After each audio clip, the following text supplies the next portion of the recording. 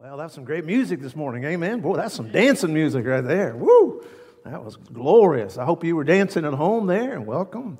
Thank the Lord for our beautiful, growing online family, and we prayed that God would just bless you. And for all of us that are here this morning, we just thank the Lord being this beautiful, very clean and safe place. And we're always grateful to just trust the wisdom of our people to know when to meet, and thank the Lord we have the freedom to do that. And so we're here this morning because we serve an unstoppable God, an omnipotent God. I got to tell you this morning, I am excited. My heart is just so full of Jesus and so full of His Word. He has magnified His Word above His name. He said, when I prayed, God strengthened me in my soul. And my soul is strong this morning, not because I'm strong. No, in fact, I feel very weak, but because God is strong. And so I hope that you're feeling strong, and God has great things planned for this church. I am so thrilled about the upcoming days and this opportunity, this fresh opportunity, a new era, a new day.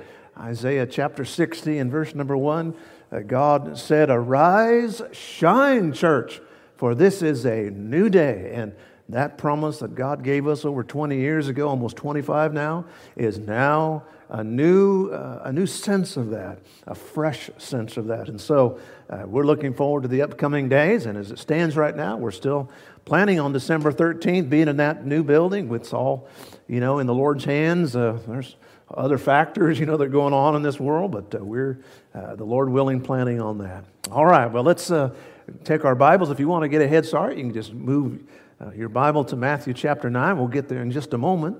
But this is our final in our series on Unstoppable God, the omnipotence of God. Today is the power, God's power over death. Now, brothers and sisters, we all know this, but we live in a dying world. It is inevitable. Since the fall of man, we are deteriorating people in a deteriorating world that is deteriorating to death. The Bible says it very clearly. This world is groaning, and it constantly gets worse. It really does. That's the clear teaching of Scripture. Death is a specter that haunts everyone. It haunts all of our lives. And in each case, there's not one person that's not going to go through that unless the Lord comes and He takes us home with Him. We're going to go through that death. Sickness comes. People, we live in such a crazy era. I mean, a few years ago, sickness was just something that happened, and we tried to stay away from it as best we can, but we pretty much all realize that it happens. Today, it's kind of like, you can't get sick, It's a crazy world we live in, and people are so fearful of viruses and then die of cancer. Others are so fearful of cancer and then die of a virus. But one common fact is we live in a dying world. But I am glad to announce this morning that we serve a God who has conquered death. And He has taken death. And the Bible says He has killed. Amazing. The Bible says He killed death.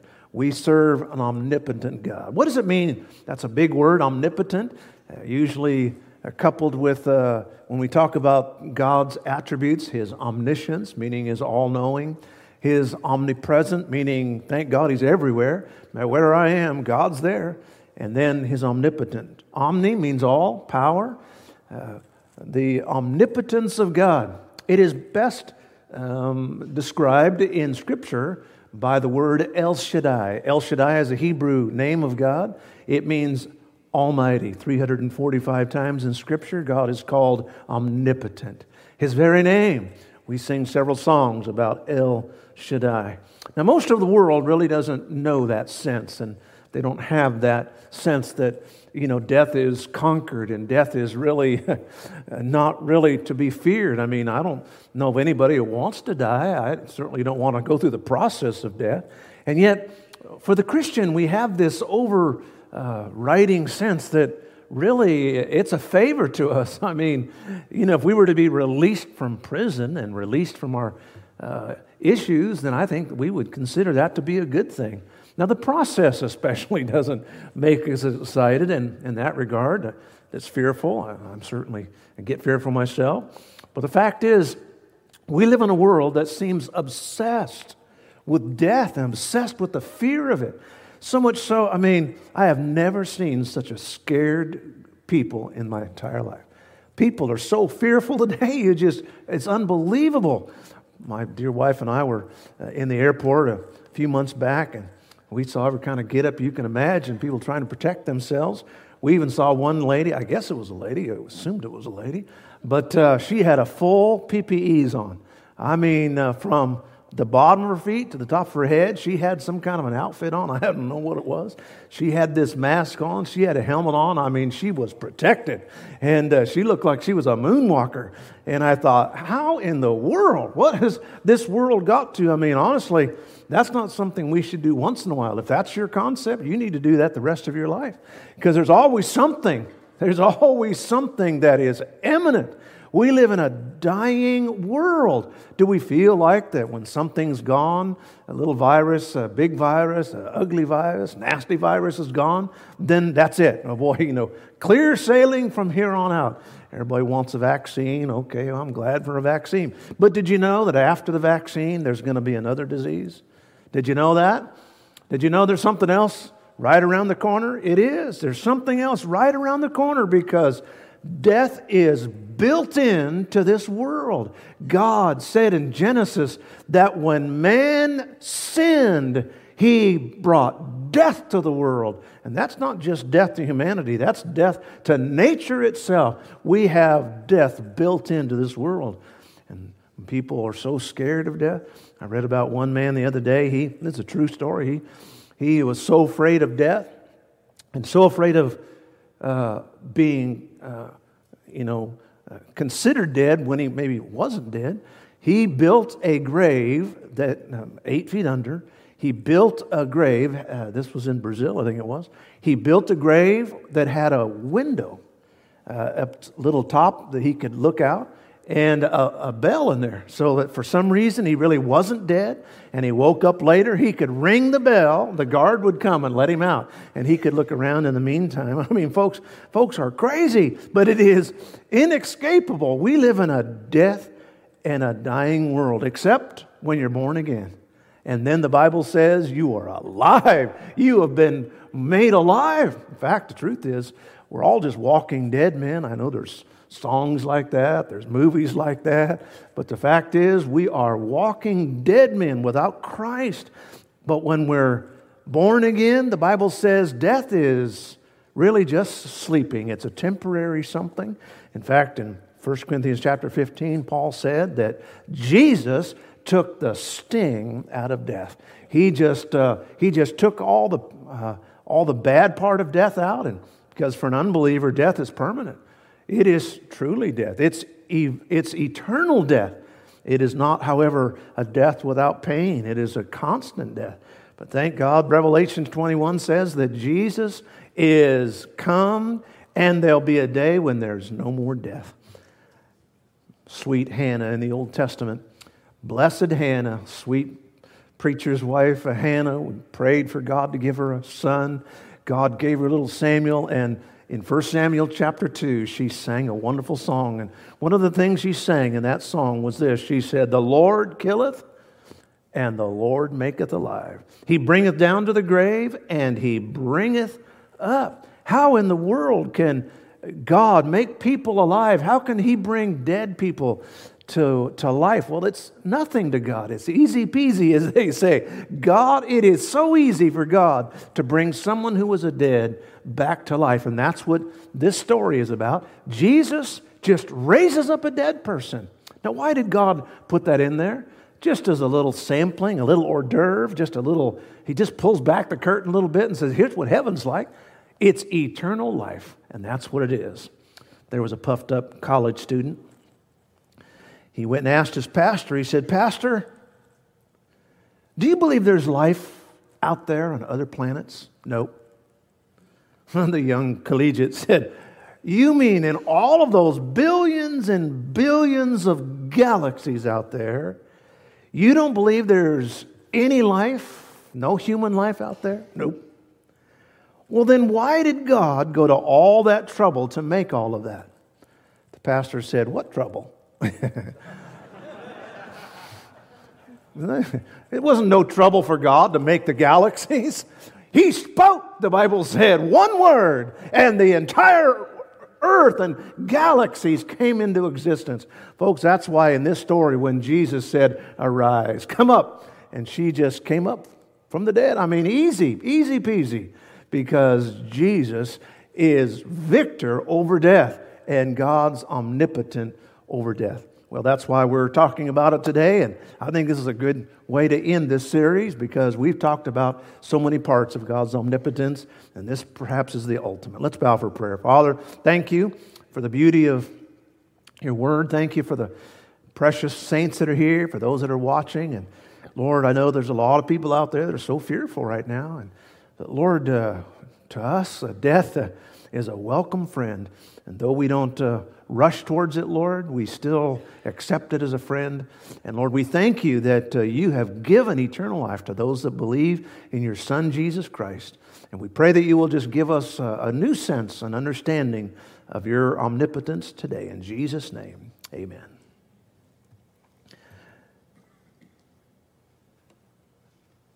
God the Son came and manifested himself on earth. Unto us a child is born, but a son was given simultaneously, the great prophet said. A scripture often sung and read during the Christmas season called the incarnation of God. Christ came and took on flesh. That's the meaning of the word incarnation. God came to earth. No man has seen God, we're told, and yet we've seen God in that we've seen Jesus Christ.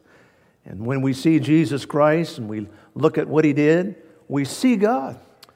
As we've gone through this series on the omnipotence of God, we've seen that Jesus, God, is omnipotent over disease. Aren't we glad this morning that God has omnipotence over disease? He is omnipotent over that. He is omnipotent over nature.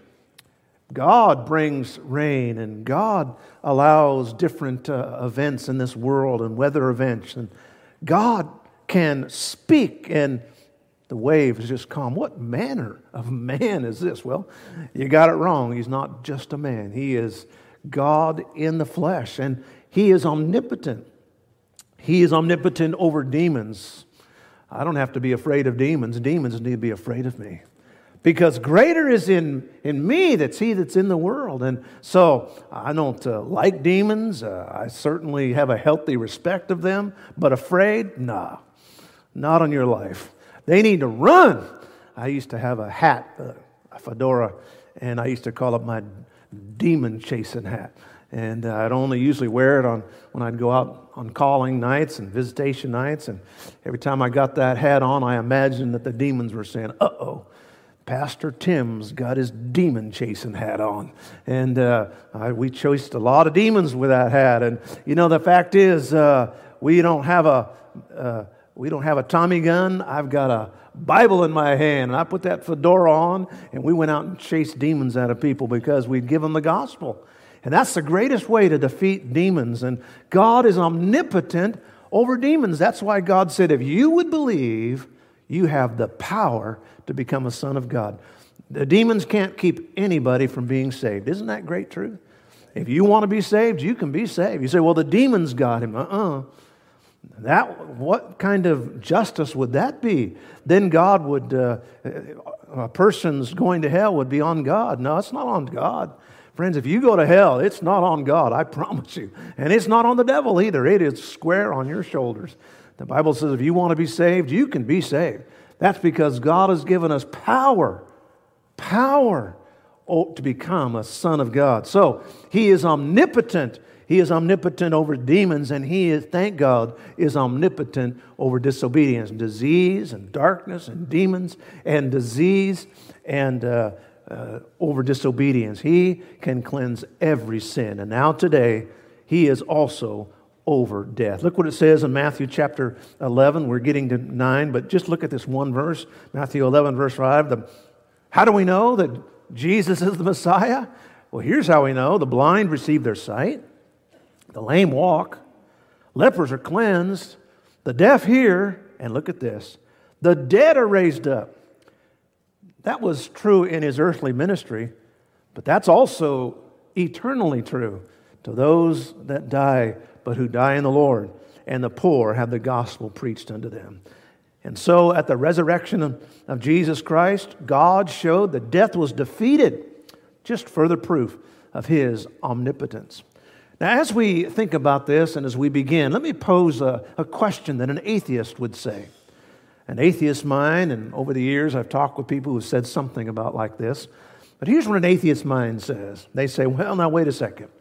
If God is truly omnipotent, and if God would raise His own Son from the dead, well then why won't He prevent others from dying? Why is He incapable of preventing people from dying? Or if they do die, why doesn't He raise them up? And they say if God is omnipotent and doesn't do that, then He's unloving. So He can't be both omnipotent and loving at the same time and not do these things. These are atheist philosophical questions, and in this series I've done a lot of reading, and I am simplifying some of the things you're like. And when you get into that whole world of philosophy, it's like they just spin off to la la land. But the fact is, they have this. Some have this mindset. The truth is, it's just an unbelieving heart, and so they put they spin some mental things around it. But the fact is, folks, God is loving, and He is omnipotent, and He proves His love by saving us, and He proves His omnipotence by giving us eternal life. The fact is, He just doesn't do it the way the atheist wants it done. That's really the fact. He does it His own way. Well, let's go to Matthew chapter 9, and we're going to get irrefutable truth now about why this is the case. Now, Matthew chapter 9, we find a miracle within a miracle. We're going to be beginning in verse number 18. We're going to see God do a supernatural resurrection. And then there's a brief little parenthesis in this passage where He does a supernatural healing, which is just a sample of death, really, and how He conquers death. But I think it's a dramatic sample of what He has planned. Look at verse 18. While He spake these things unto them. Well, we need to stop right there for just a moment and find out the answer. While He spoke things. Well, what things? And unto them. Now, let's follow ourselves. We've gone through Matthew chapter 8 and chapter 9. He's been on the Sea of Galilee, which is the Sea of Tiberias, which is about, like I've mentioned, about like the size of Lake Tahoe, actually a little smaller. It's a freshwater lake. It's in northern eastern Israel. It's a border between the nations there. And they were on that lake. They went down to the southeastern portion. There was a big storm. They calmed the storm. They get out there in the area of the Gadarenes. There they have this great healing over demons. They get back on the boat. They have a flotilla of boats, maybe 6, maybe 7, 10 boats. They're about 25 feet long. They're all kind of going along. And they come to the northwest portion, almost northern tip, to a place called Capernaum. Capernaum is Jesus' hometown. Now, it's not His birthplace. That's Bethlehem. It's not the place He was raised, which is Nazareth. It is His home base for His ministry, Capernaum. It's also where Peter lived with his wife and mother-in-law. And so, and probably children there. And so, He is there. He is in Peter's house, most likely. People hear that He's there. And remember, He healed that man. They let him down through the roof there. And so all these things are happening, and there's a crowd now. And I want you to look at 3 divisions in this passage. First of all, the humble head, meaning the head of the synagogue. Look at verse 18. There he spake these things unto them. Behold, there came a certain ruler. A certain ruler, meaning he was the head of the synagogue, and worshipped him. What in the world? How could that be? Here is this Judaistic rabbi, head. He came and worshipped. The word is proskuneo. It means to fall down on your face, and the word kuneo means to kiss. Kiss! He literally kissed, as it were, the feet or the ground of Jesus. And he came and he worshipped him, saying, my daughter. Now we see why he's doing that. He's brokenhearted. And he may be a big leader. He may be a chief guy, but, he has a tender spot for his daughter. My daughter is even now dead. And I don't know what to do. And boldly, just crazy faith, really.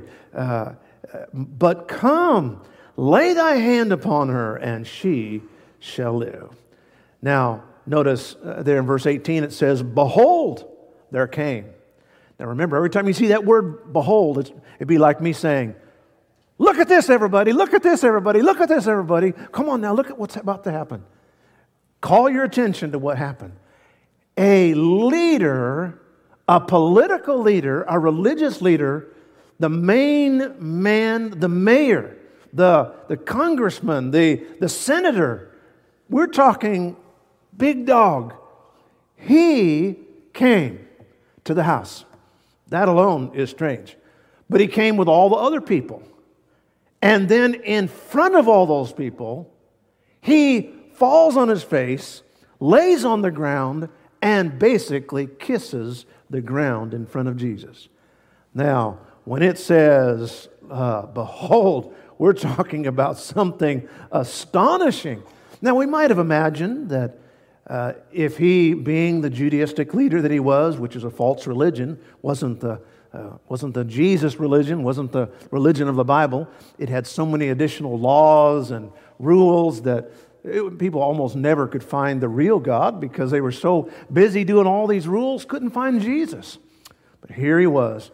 You might have imagined him saying, excuse me, send his assistant over there, go see if you can have a private conversation with Rabbi Jesus.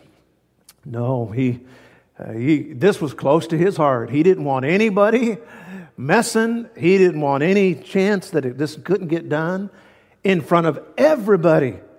Despite his career, his standing in the community, his own personal dignity, he went and worshiped Jesus. My daughter is dead. Now, in the other synoptic gospels, in Mark and John or Luke, we have the same story. They say that she was 12 years old. Now, in the Jewish life, a girl who was 12 in one day was a woman, and a boy who was 13 and one day was a man. He would have his bar mitzvah.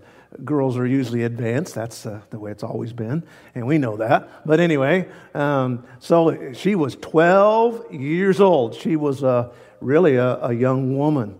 And there she was. The Bible says she was dead. Now, there's always some detractor who will say, well, she really wasn't dead. It was just a figure of speech. She was as dead. No, she was dead. And God gives a little verification of that in a minute, because he's going to heal somebody, and that's going to take a bit. But she was dead. And it says, he says to Christ, come, lay your hand upon her, and she shall live.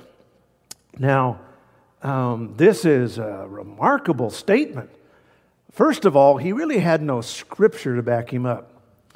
He had nothing that would validate saying, you can actually ask for someone to rise from the dead. And I will tell us, folks, that is the case. Nobody here has the right to ask God in a biblical right to say, God, I want you to raise this person from the dead. Because it is ordinary, it is the common thing that people actually die. And we'll see with that a little bit about that in just a moment. But it says that he remarkably prayed that Jesus would raise his daughter from the dead. Now, faith technically, faith is standing on a promise.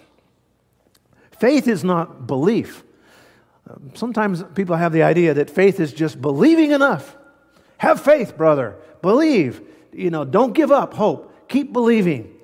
But is that faith? No. Faith is standing on the promise of God, obeying the Word of God, and then stepping forward. For example, Pastor Luke mentioned tithing 10%. Now, that is a biblical promise. That's a command with a promise. And so if I stand on that, even when I don't have the money or even when I'm afraid what's going to happen after I give the money, that's faith. But just believing that God is going to raise up a dead person, there's really no biblical stand for that. And yet this man is so bold, so audacious, so maybe even mixed up, but he does know something about Jesus, and that is that he must be God.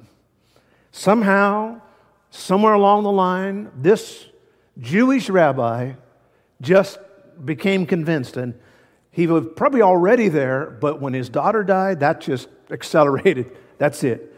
I believe that Jesus is God. They would never worship, they would never proskuneo anybody, they would never worship unless that person was God.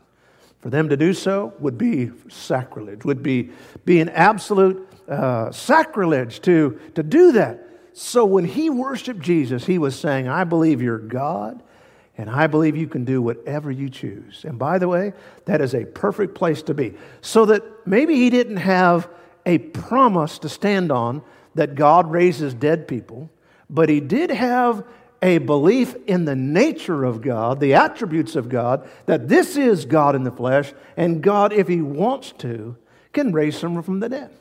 Let me give you a good verse that helps me in this area. Look at 1 Corinthians 6 and verse 19. 1 Corinthians. One of the things that we must all recognize is that my life is not mine. We have the idea that we own our life. Let me see what it says. 1 Corinthians 6, verse 19. What? Question mark. What are you thinking? Paul said, know ye not that your body is the temple of the Holy Ghost, which is in you? God owns you. Now, God owns the lost too, but in a real sense, when we get saved, he lives inside of us.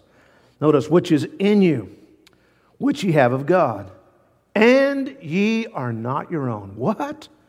What? My life is not my own? Nope. My life's not my own. God has the right to do with me what he will. Look at verse 20. You've been bought with a price. Therefore, glorify God. I get it. In your body and in your spirit. Notice the dichotomy of man. God says we have a material part, our body, and an immaterial part, our spirit, our heart, which all are God's. God owns my life. If God chooses to do something with my life, that's his right because he owns me. We have this idea that, I will prevent death at any moment. Wait a second. My life is God's. If he chooses for me to glorify him in death, then that's his right. Sometimes a person's death can glorify God more than their life. Look at Jim Elliot, the great missionary to the Indians. I mean, his story has been told. There have been more people that have probably come to Christ, more people that have gone out into the ministry because of his death. God owns his life. And God said, Jim, you're going to come home. In the height of his usefulness, you're mine. Your death is going to glorify me more than your life. And so, we have this idea that, I'm going to prevent death at any cost. No, my idea is to glorify God at any cost. And if my death glorifies God, that's what Pastor Mike says all the time when he goes to India. Every time he goes there, he runs the risk of being killed by some crazy, hopped-up Hindu or Muslim or one of these other religions there. I mean, where he goes, I mean, that could happen in any city, but where he goes, I mean, they would do that, and you'd never even hear of him. He'd be gone. But he knows this, that if my death glorifies God, so be it. If my life glorifies God, folks, we live at God's pleasure. It's His air I breathe. It's His water I drink. I then only live as long as He determined. That's why everybody's concept of, preventing death. I remind us again, we only postpone death. We never prevent it. And if God chooses to take me this way or this way, I'm owned by Him. My life is His. Now, I'm not going to be reckless. I'm not going to try not to be, unwise. But the truth is, God owns who I am. This is a remarkable story. And we really have no scripture to back us up to say, well, God could raise everybody from the dead. And I know some of our charismatic brethren, we love them, and they're dear friends of ours, but some of them get a little crazy. And they're saying, you know what? If you really had faith, you could pray and your loved one would come back from the dead. Now, friends, that's just anti-scriptural. That's not what Scripture teaches. Now, Scripture does teach that God is going to bring everybody back from the dead, but the fact is, God can do what He wants to do. He can countermand Scripture if He wants to, but it has to be for His glory. God does what He does for His own glory. And so we just trust God, and in the meantime, we just trust that the natural way of things go. That's what we do. I'll give you a good example, or maybe, I don't know as good, but at least an example. Years ago, I was driving my little Volkswagen Bug there, my little 1963 ragtop, very similar to the one I have. And I was driving along, and it happened several times, but I used to use that for the Lord way back. This is 40 plus years ago, down in Los Angeles, and down in Pomona area. Well, I don't know what it was about that car, but it seems like I was invariably running out of gas. And one time, I could tell I was getting low, and but it was a long way to a gas station. It's kind of a rough area. And so I just asked God, I said, Lord, I just pray you will help me to get to the gas station. And I don't know how we did it, but God just kept that car going on fumes or on nothing. I don't know what it was. He must have turned the air into gas, but I tell you, there was no possible way that I was able to get to the gas station other than a miracle of God. Now, God heard my prayer. Did I have faith? No. I just had a request. Was it based on Scripture? Not based on Scripture. Was it based on a promise? Not based on a promise. It was based on my understanding of the nature of God, that He's merciful and He takes care of dumb people who don't put gas in their car. And but I can tell you that it wasn't based on Scripture. I just cried out to God, and in mercy, God answered me. I was just plugging along, and as soon as I saw that gas station, that car just stopped, and I rolled up to the gas pump. I mean, just rolled up there. I got out of that car, looked around, thought, that was a miracle. I mean, I couldn't have gone another foot right up to that gas station. Unbelievable. Now, folks, that's what God does. Every once in a while, He overrides SOP, standard operating procedure, in His mercy. And that's what this story is about, that God has the power, and He can, and He will eventually. But this is a story about that God can overcome death when we have a humble heart. And so, first of all, we have a humble head. Number two, a carrying Christ. A carrying Christ. Let's go to verse 19. Not only is He omnipotent, but He's loving. The atheists don't like that. But He is. He's both loving and omnipotent. Verse 19, Jesus arose and followed Him, and so did His disciples. Now, this must have been quite a crowd. They all come together, and they're on their way to have a little meeting, and there's a whole bunch of different people. There's a religious crowd. There's this leader is there. I mean, that alone caused a big thing going on there. Everybody's, oh, did you hear, the rabbi knelt at Jesus' feet? Did you hear that he's crying out for his daughter? So now we have a parenthesis. We have a miracle within a miracle.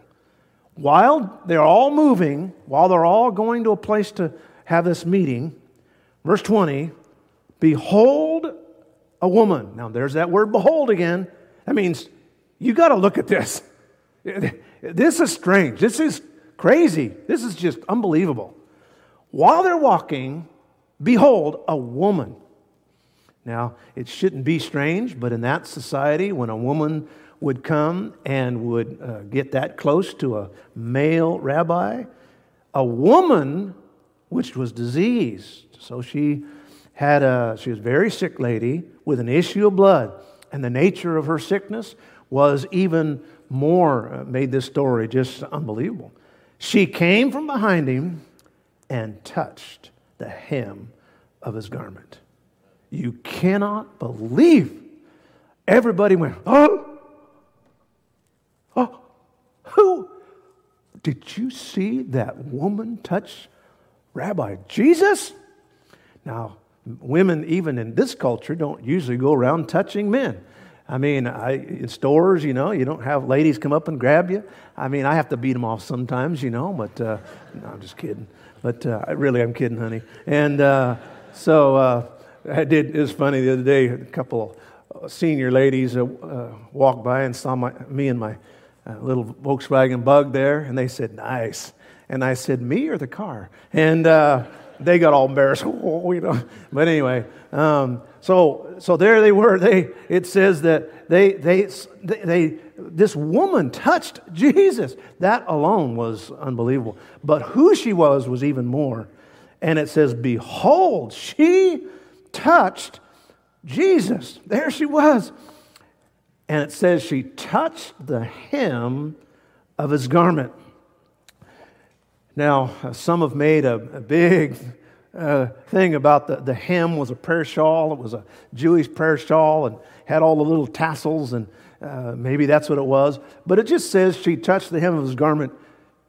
In her mind, again, nothing scriptural, but in her mind, she felt like if she could touch his garment, look what it says, verse 21, for she had said within herself, nothing biblical, if I would touch his garment, I'll be whole. I know this. I mean, she just knew it. Now, how she had come to that conclusion, there's really no scripture other than there is a passage in 2 Kings chapter 13. You may remember the story. A man died. They were getting ready to have a funeral. Some robbers were coming by. They had to quick get rid of the guy, so they tossed him in a grave that was already there. And when they tossed him in the grave, his body touched the bones of Elisha. And the guy popped up out of the grave alive. Woo!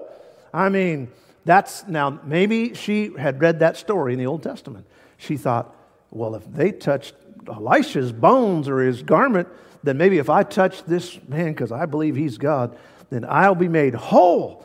Again, I just remind ourselves that even though our faith is not especially based on Scripture and it's inadequate, Jesus said, if you have even weak faith, like a little mustard seed, but if you'll pray, I will answer you. You can move mountains. Well, anyway, look at verse 22. Jesus turned about. In the other passages it says, who touched me? He said that in his humanity, not in his, of course, omniscience. Jesus turned about him, and when he saw her, he said, you wicked woman, don't you touch me. No, he didn't say that. He said, daughter, precious daughter, precious, beautiful daughter. You're so beautiful. You're such a precious lady, young lady. And the Bible says that here, be of good comfort. Don't be afraid now. Your faith hath made thee whole. And I'm saying again, it's maybe not a biblical faith. It was just more a sense of God's nature. Hath made thee whole. Wait a second. Now, when you compare the other passages, and even this passage, it says that when she touched him, she was immediately healed. Now, he's saying something separate. He's saying, now I want you to know your faith has made you whole. You're already healed, and now your faith in me is making you whole. That's actually, the word made whole there is the Greek word sozo. It's the word we get for salvation. That's why in theology, when you study salvation, it's called soteriology, based on the word sozo. It means to be made whole. That's what being saved is. It's being made whole. Jesus said, you've already been healed physically, and now you are saved. You're whole. And the greatest miracle was not that she was healed of her sickness, but that her soul was written, her name was written in the Lamb's Book of Life. Her soul was saved. Praise God. What a beautiful moment. All right, so this was a little interruption, but a beautiful one. Verse 23. Now, when Jesus came into the ruler's house, now we see the reasoning behind it. All of this took place long enough, and so it doesn't sound like it's all in succession, like minute by minute. This is probably over a space of several hours, maybe even a couple of days, because by this time, people had come to the ruler's house, and the funeral was starting. Verse 23, Jesus came to the ruler's house and saw the minstrels and the people making a noise. Now, when we have our funeral services, the most cultural thing in America is that they're usually very quiet. A lot of times you'll have them at a funeral home or a mausoleum or something, and it's very quiet, and everybody's expected a certain decorum in a funeral. Let me tell you that a Jewish funeral, especially first century Jewish funeral, was not like we have them today. And I can tell you in the culture is very different. They would always do at least three things. Number one, in fact, it was part of their law in the Talmud. First of all, people would rip their clothes. And there was a very specific way to rip their clothes. 39 different laws on how to rip your clothes. You had to rip it, it has to be a certain length. You had to rip some of it over your heart as a symbol that your heart was being torn.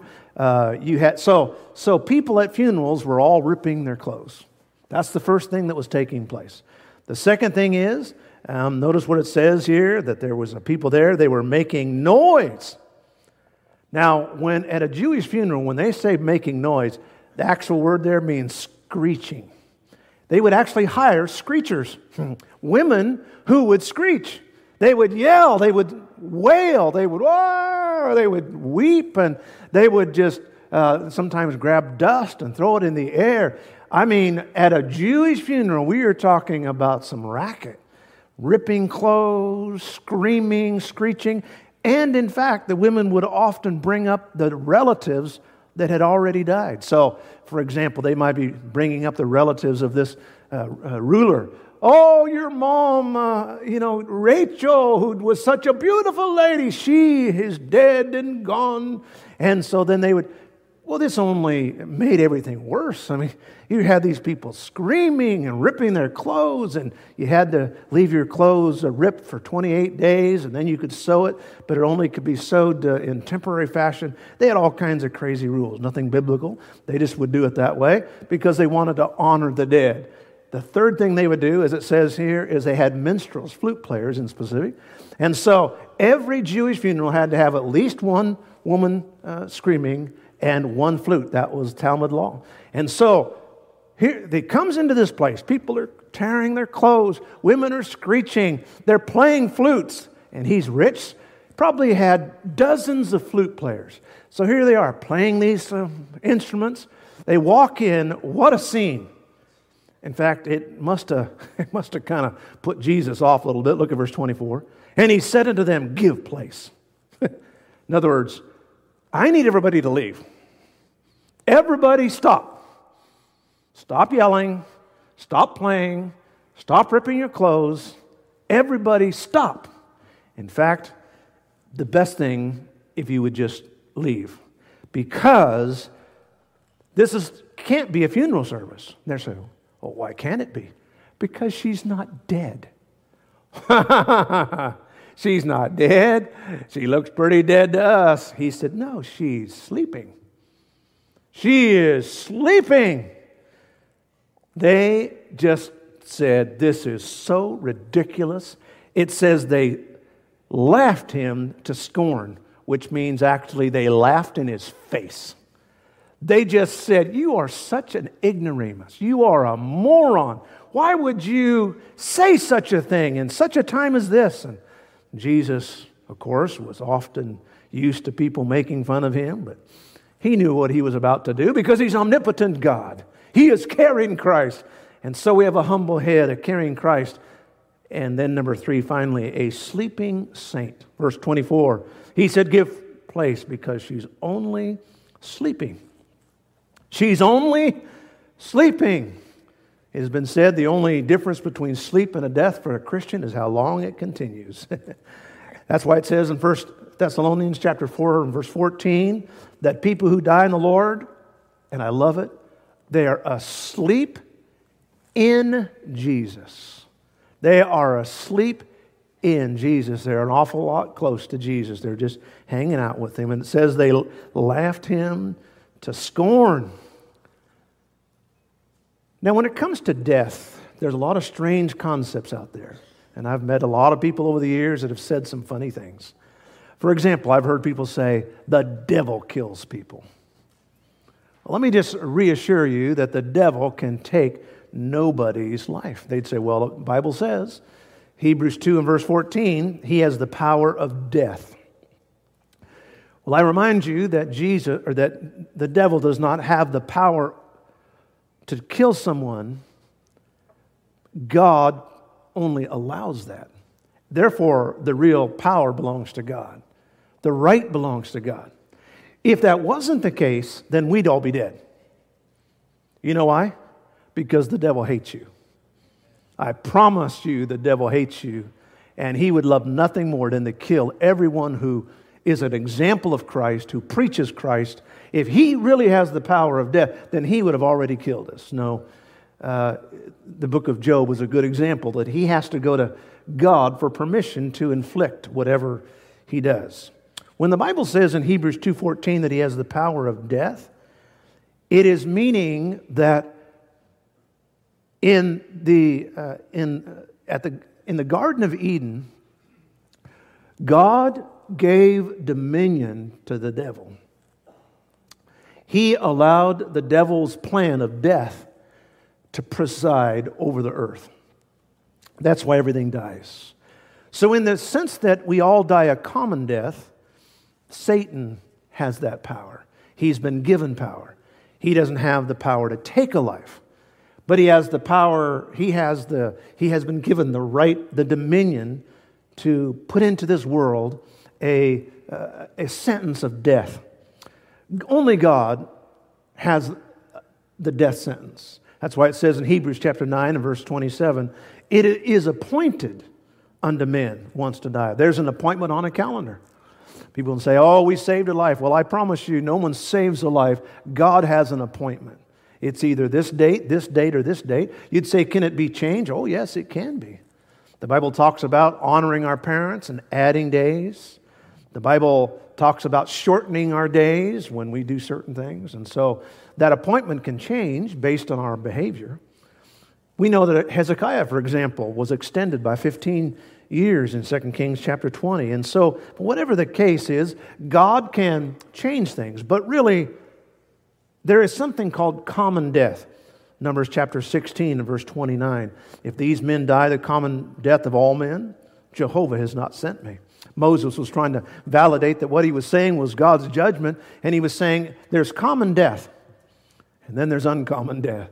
The fact God just takes them away. And so I think we need to understand, folks, that God is, the whole point I'm trying to say is that God and God alone has the power of death.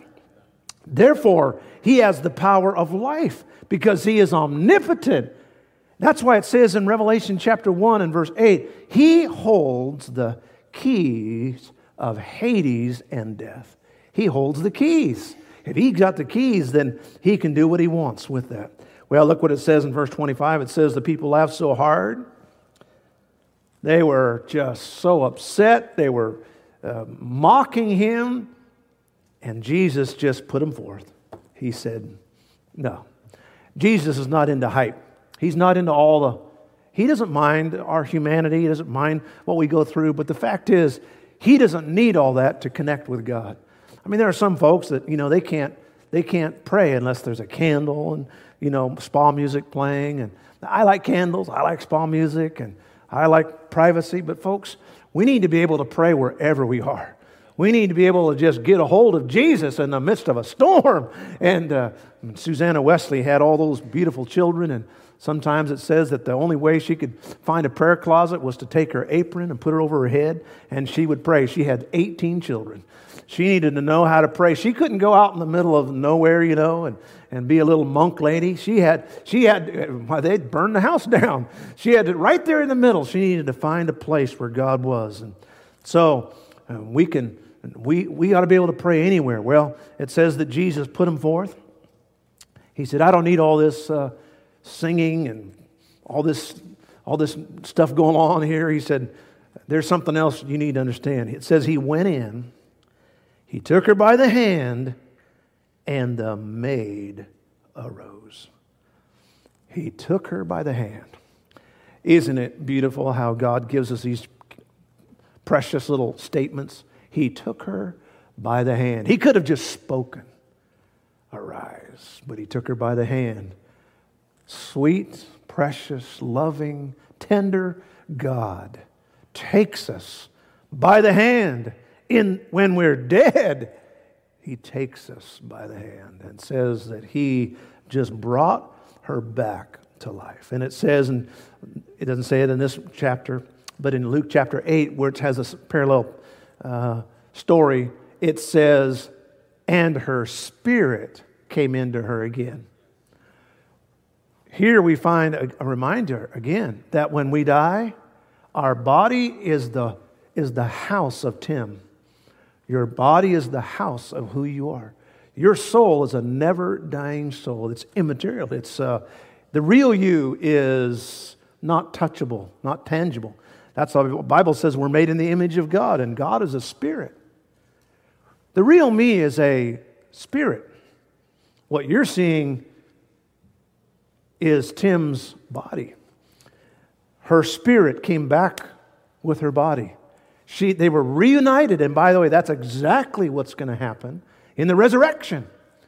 God says our spirit and our body will be rejoined. That's why Job said, in my flesh, I'm going to see God again. In my flesh. What is this all a promise about? Folks, you're going to touch the hand of your loved one again. If they're in heaven, you're going to take them by the hand. Now, it's going to be, thank God, a glorified body. It's going to be different, but it's going to be flesh and blood, because that's why Jesus said in heaven there's a tree with all kinds of fruit. No, I'm just kidding you. It's just a fake tree, and there's really just, you go over there, it's not really there. It's just an apparition. No, it's real. There's fruits, and there's In-N-Out burgers, and there's all kinds of things on there. And everything you need for eternity right there. God says it's there. He took her by the hand, and her spirit came back. Now, what's this whole story about? I said, Lord, I was just thinking, are you telling us that we're supposed to pray for our loved ones that have died? Is this all a story about the fact that if we just had enough faith, we could pray for our loved ones and they'd come out of the grave? I think that's no way that can be the truth. That just doesn't, scripturally, that doesn't make sense. Why would God tell us this story? Is he trying to tell us to pray for our people that are dead so they can come back from the grave? That's not why that story is here. God is trying to tell us that every once in a while, God in his sovereign mercy, he steps down and does something uncommon. He can raise someone from the dead. But the truth is, this girl, she died. She just didn't die right then. She died later. She still died. It was only temporary. But it was just a temporary to show everybody Jesus was flexing his muscle. He was showing he is omnipotent God. In all of these things, God just shows us his power. But they're all just a sampling of what he's going to do. We sing that song, Heaven came down and glory filled my soul. Heaven came down. I mean, D.L. Moody said, we're so interested in getting our soul to heaven when God's interested in getting heaven to our soul. And that's really what this story is. It's just a reminder that someday, hallelujah, you're going to see your daughter. You're going to see your son. You're going to see your beloved mother or father or loved one. You're going to grab them by the hand, and if they're with the Lord, and if you, and as a saved person, hallelujah, God doesn't leave any saved person in the grave. He takes them out because He is God Almighty. I tell you this final story. As a young preacher, Dwight Moody, powerful young evangelist in Chicago in the late 1800s. He was often asked to speak, but he wasn't really a gifted speaker. Later, he became a powerful speaker, but still wasn't a great orator. But he was asked to preach a funeral sermon. It was early in his ministry, and he decided, well, the best funeral sermon would come from Jesus. So I'll just go to the Gospels. I will go to the Gospels, and I will find a funeral sermon that Jesus preached, and I will preach it. So he said he went throughout the Gospels and looked for a funeral service that Jesus preached, and then he realized Jesus never preached one funeral service. He broke up every funeral he was ever at, and that's what He does because He is omnipotent God. Our heads are bowed and our eyes are closed. Unstoppable God. He is an omnipotent God. What a beautiful reminder this morning of God's great mercy.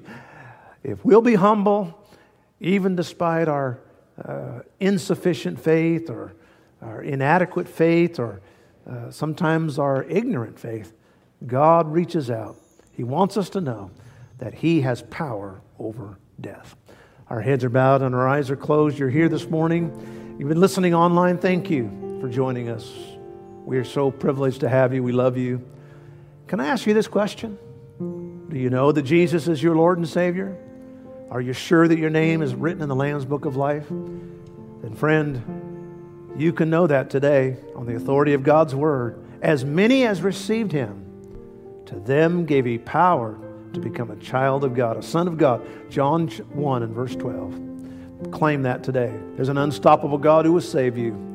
For those of you that are here this morning, I think our reminder is this, that God's got me. He's got us covered. And when I die, hallelujah, I'm going to be more alive than ever because of my salvation. Thank God for this great truth. And so, as we finish this series, we know He's Lord over death. He's Lord over darkness. He's Lord over the demons. He's Lord over disobedience. And thank God, He is Lord over death itself. Maybe a good response would be just to come and thank Him.